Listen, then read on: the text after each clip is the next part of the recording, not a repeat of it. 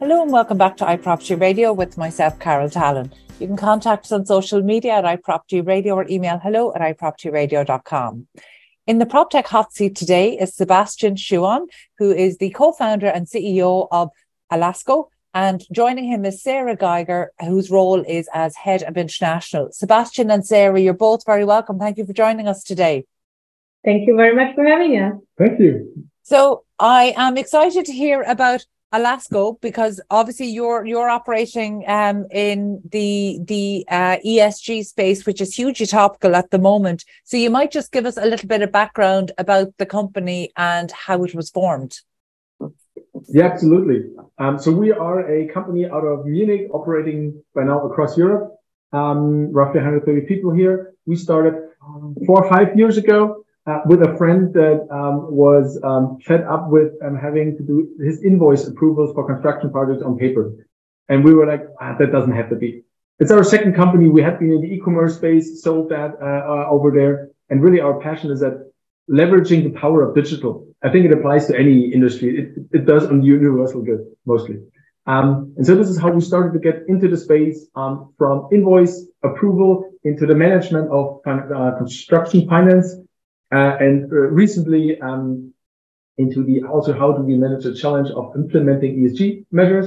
Because we think of us as the person that helps someone who owns assets to do their processes and their work more digital. And one of the things people are challenged with right now is we need to control costs, we need to know where the money is, and we're seeing this huge demand for more ESG compliant buildings and knowing where am I, or if I have a portfolio, where should I invest? What is the actually I can do? What's efficient? So this is where we help people, and really part of our vision is that we are able to connect cost and finances with sustainability, because we believe you need to do balanced decisions in the future, or actually today, because this makes for the very best decisions. You need to optimize for both criteria, and this is not an easy job, and this is where we help, and we think technology can help. I agree, technology can help. You know, and sometimes just before we started recording, you know, I talked to you about sometimes that there's a tendency for us to move ahead, forgetting that not everybody in the industry has come along on the journey. So let's take us back a step. You know, why is digitalization so fundamental to the future of real estate?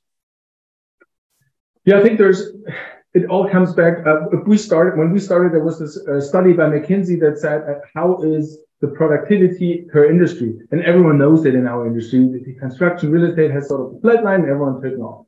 And part of that is because other industries apply standardization, and it helped them to learn faster, to leverage certain things. And we and the real estate do many things still individual. Yes, a building should be individual, but does the process have to be individual? And this is where I really see the power of digital. If it's in digital, you're being enforced in doing it in standardized processes. And if it's standardized, you can automate. And this is then the second effect of digital. So it has so many positive sides. And I think we're just getting started to see them all in the real estate industry.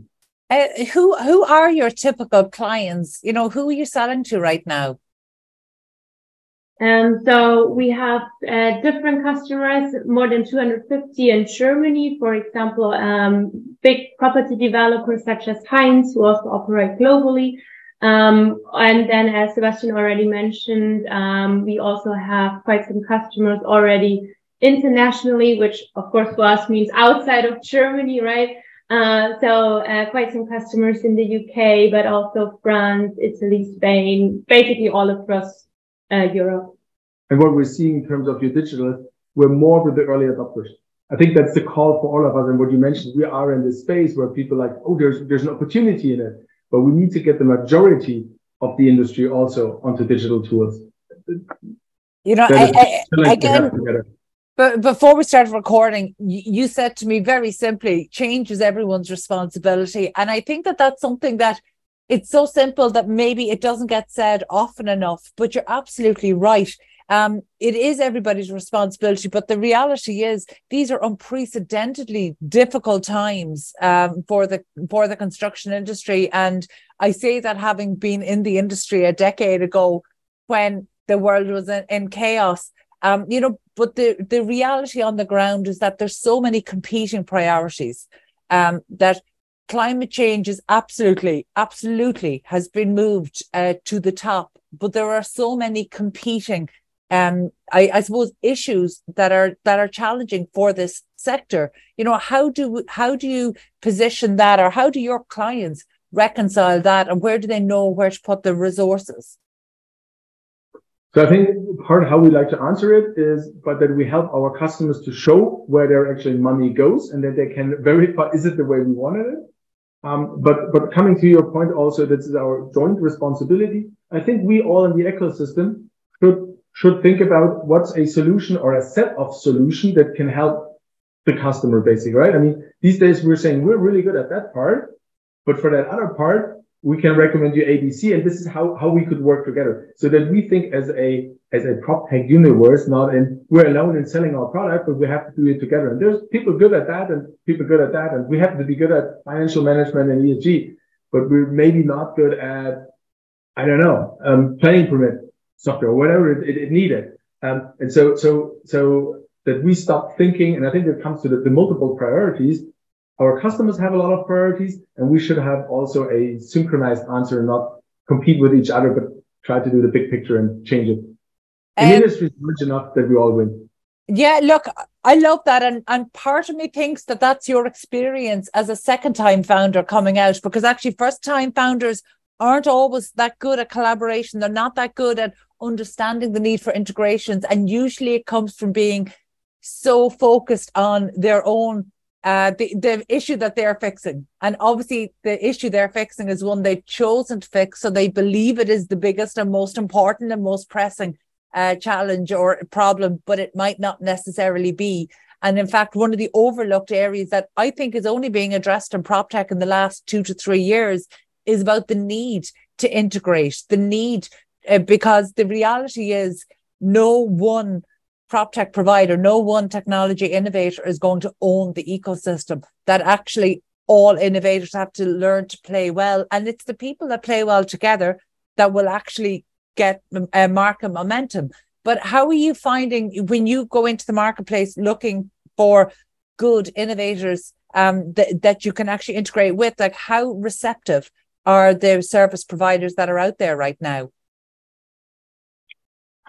So for us, I think there's different ways how you can integrate. I mean, a lot of people think of integrate, we need to have an API connection, we need to have this connected.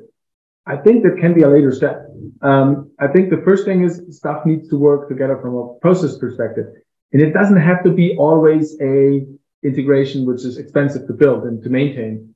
Let's just figure out how we work together, that we maybe just synchronize on the data points we're having. And this can be done. And I think what we try to teach our customers, how we select internally at Alaska software. We also don't have one software that solves all our problems, but we're using, there's HubSpot, there's a marketing tool, there's charge before payment.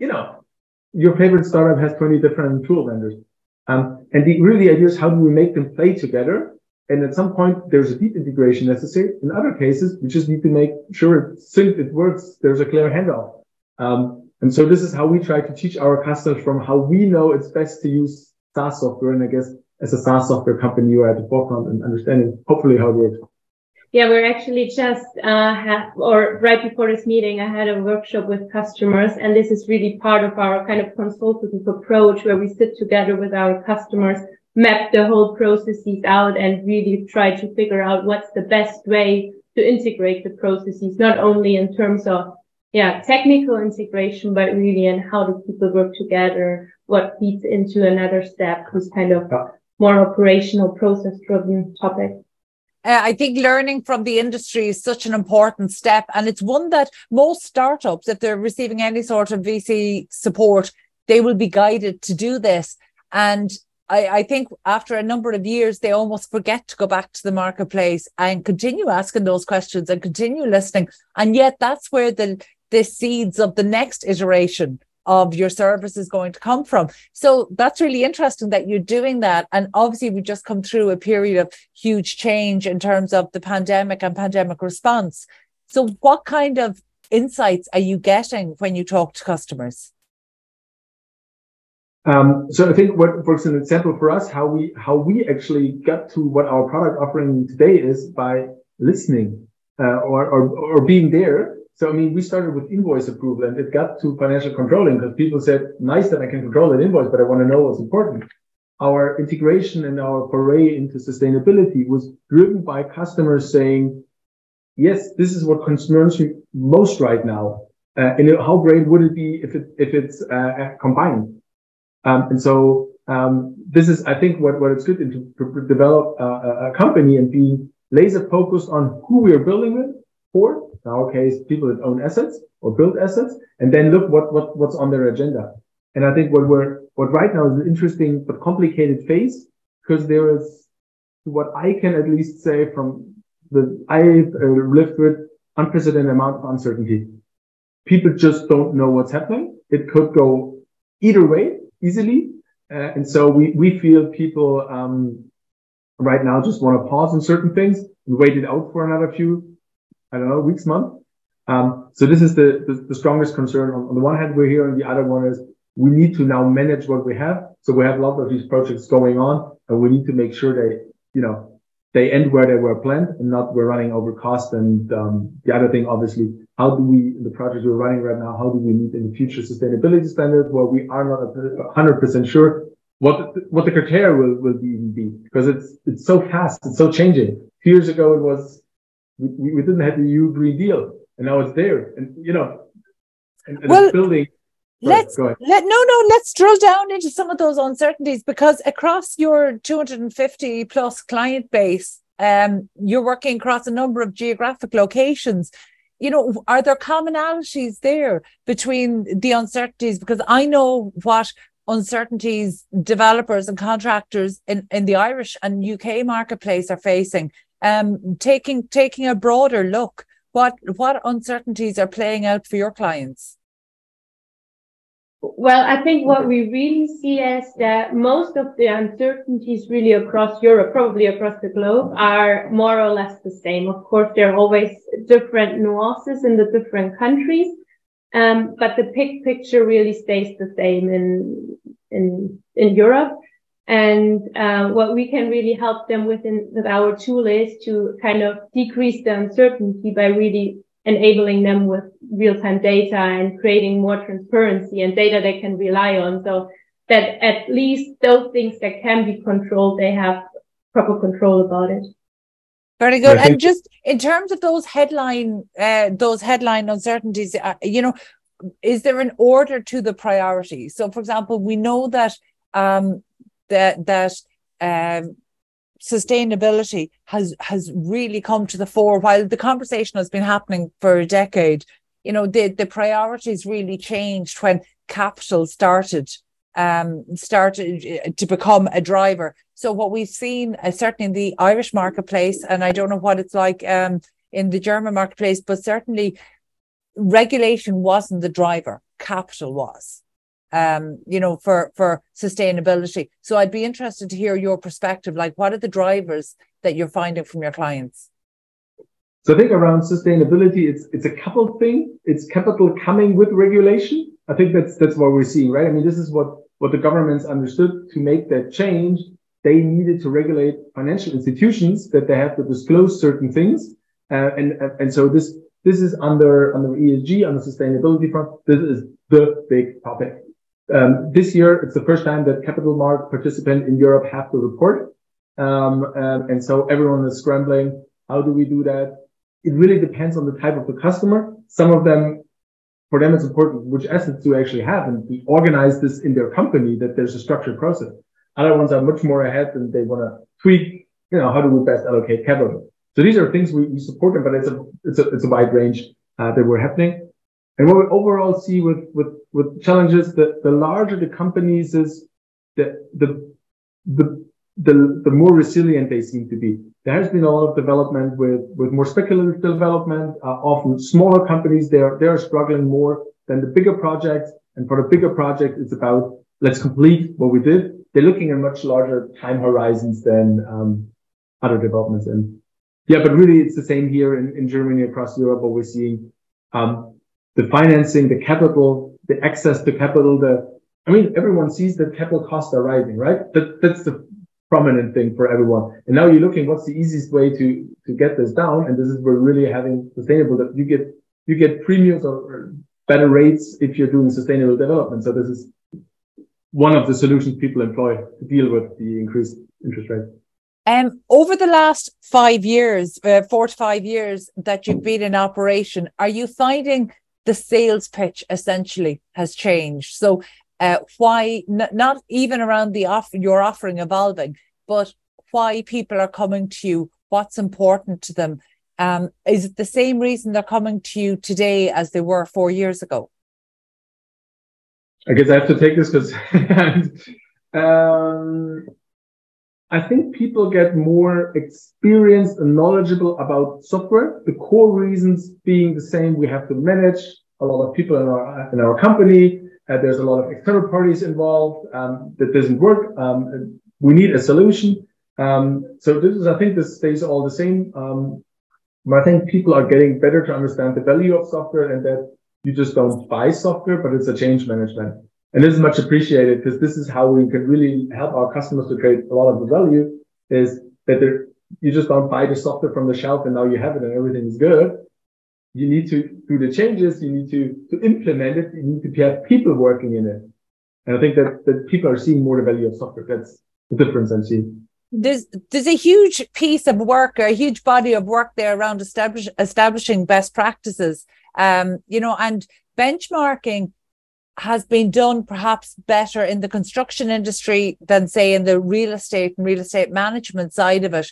So does Elasco have a role to play here? Like, can you actually work with companies and not just to meet benchmarks, but actually to help to set them, to kind of take a leadership position here? I can do. So really what's interesting is, why didn't we have benchmarks before? And there's two basically reasons I've always seen. One is accessibility data. Previously, a lot of data was in some Excel sheet somewhere, so no one could gather it to actually create benchmarks. The second thing is the data, can you actually compare it? Because if you have a different definition of what, I don't know, tenant improvement for that place, if it just didn't, it needs to be the same definition as a benchmark, doesn't make sense. And so this is where we're driving it. This is also when I talked previously about standardization. This is the power. If we get this in the same format, easily accessible, we can start building benchmarks. And right now we offer this within our customer base, so customers can benchmark across their projects. And we're looking to bring this in a way that's helpful for the community and doesn't expose the individual. That we get to those benchmarks, but we also need to respect the privacy or the secrecy or, the individual. So this is something we're working on. And I think there's a huge opportunity that we all learn what's good, and then we can all look up to what's good and manage to work out. The stage of digital transformation across construction and real estate, we've seen it from other sectors like manufacturing. We're at the stage that the early adopters, they're far ahead, but actually the gap between those who are embracing technology and doing it well and for all the right reasons and those who aren't, that gap is becoming so wide. Are we in danger of, whether it's through regulatory challenges or otherwise, are we in danger that people or companies who aren't really moving ahead on their digital transformation journey, is there a danger that they'll be left behind and they won't be in a position to do that? I wish it wasn't, but I think it's so. I mean, the last few years, you couldn't really go wrong in real estate or in development. And I think it will be harder. It will be more competitive going forward. And you need to think about, what's my edge? How am I better? And really, I think digital is one of the, if not the solution to that, because you want to better decisions. You want to know it's maybe based on data. It's how fast am I in a decision? If you get a proposal on your desk today, and if you are within minutes, be able to tell, hop or top, you could have the deal. And if it takes you, because you have also, different ways of getting there, take 2 weeks, it's gone. So I think there is this real danger happening. And I'm really happy for big logos being public about that they are digital, because this helps the mass to move. But Sarah. Yeah, maybe one thing here to add is also that, like, we see it everywhere in all the different countries, right? That it's really a shortage of talents. And when you think about somebody who's coming freshly from uni, does they rather want to work for a company with a digital solution or paper and pen based? So I think really looking into the future, it's also very important for the companies to become more digital and really offer those cool digital solutions for the new joiners, for their talents they're looking for. And it's not only getting talent, it's also a safeguard for companies that talent moves much more than it used to be. And if you're working in a digital tool, some of the knowledge is retained in the tool and not only in the person. So people switch. I mean, we noticed from our customers how thankful for Alaska you don't need training, you can start right away. And they're so thankful that people can, continue the work, because the construction side needs to be running. And we even have customers that sold their project alongside their Alaska account. So there's a continuity in the whole thing. And so I think that's another reason why digital tooling is really helpful in this new environment. Yeah, I think it's become particularly challenging actually in the current skills shortage and labour shortage that we have across different sectors, that to become the employer brand of choice, there's huge competition for that. But one of the things I realized over the past decade or more is that people outside of the industry don't understand just how competitive it is within how competitive developers are, how competitive construction contractors are. The people in this industry want to be perceived as delivering the best places, the best buildings, the best tenant experience, the best public realm. There's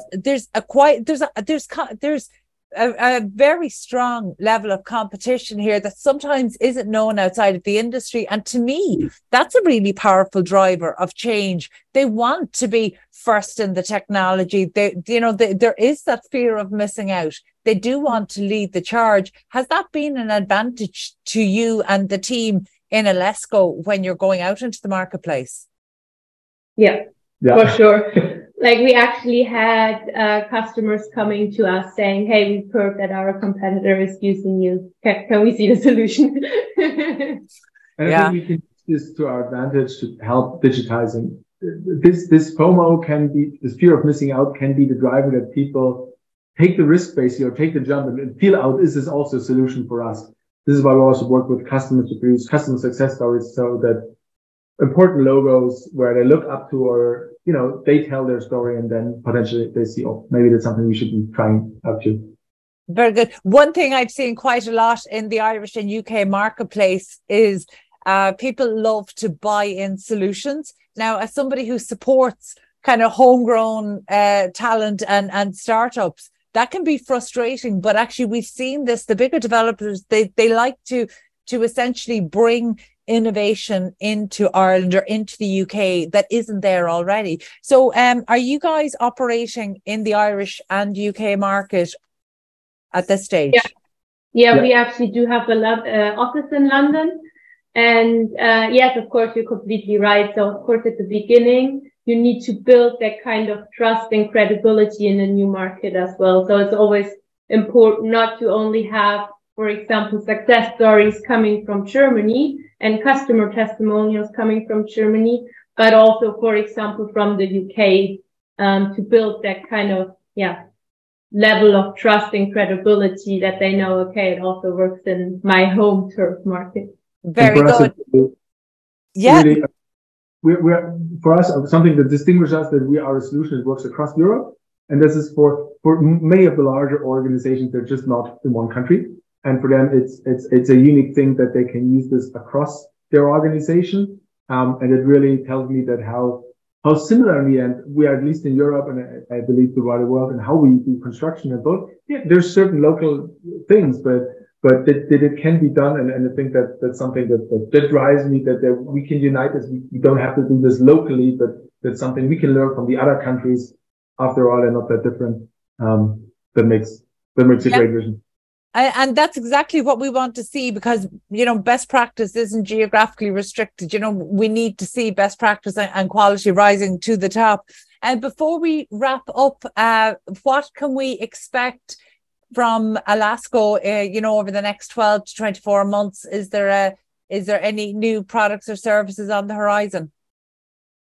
So I think what we're going to see is that we're seeing the sustainability part being so much more important for our customers, and us being able to deliver. I think that what we're going to really be proud of is that we have this as a joint solution. Today we're offering cost management and ESG, and we're working very much into integrating this. You have it in the same dashboard. You can translate vice versa, and you can understand what are your best options from a sustainability perspective and financial perspective. This really excites us to make this possible. Few people in the industry can do this yet. And I think it needs software because it has so much data that needs to be brought together. See, again, another lesson in the power of collaboration and integration well, and allowing people to be experts in what they do. Thank you both so much for joining us today. It was great to learn about Alasco, and we hope to see you more prevalent in the Irish marketplace soon. That was Sebastian Schuon and Sarah Geiger of Alasco. And that's it from us this week. You can get in touch with the show on social media at iProperty Radio, or email hello@iPropertyRadio.com. My thanks, as always, to the Hear Me Roar production team and to Luke Delaney on sound for Dublin South FM. Until next time, thank you for listening.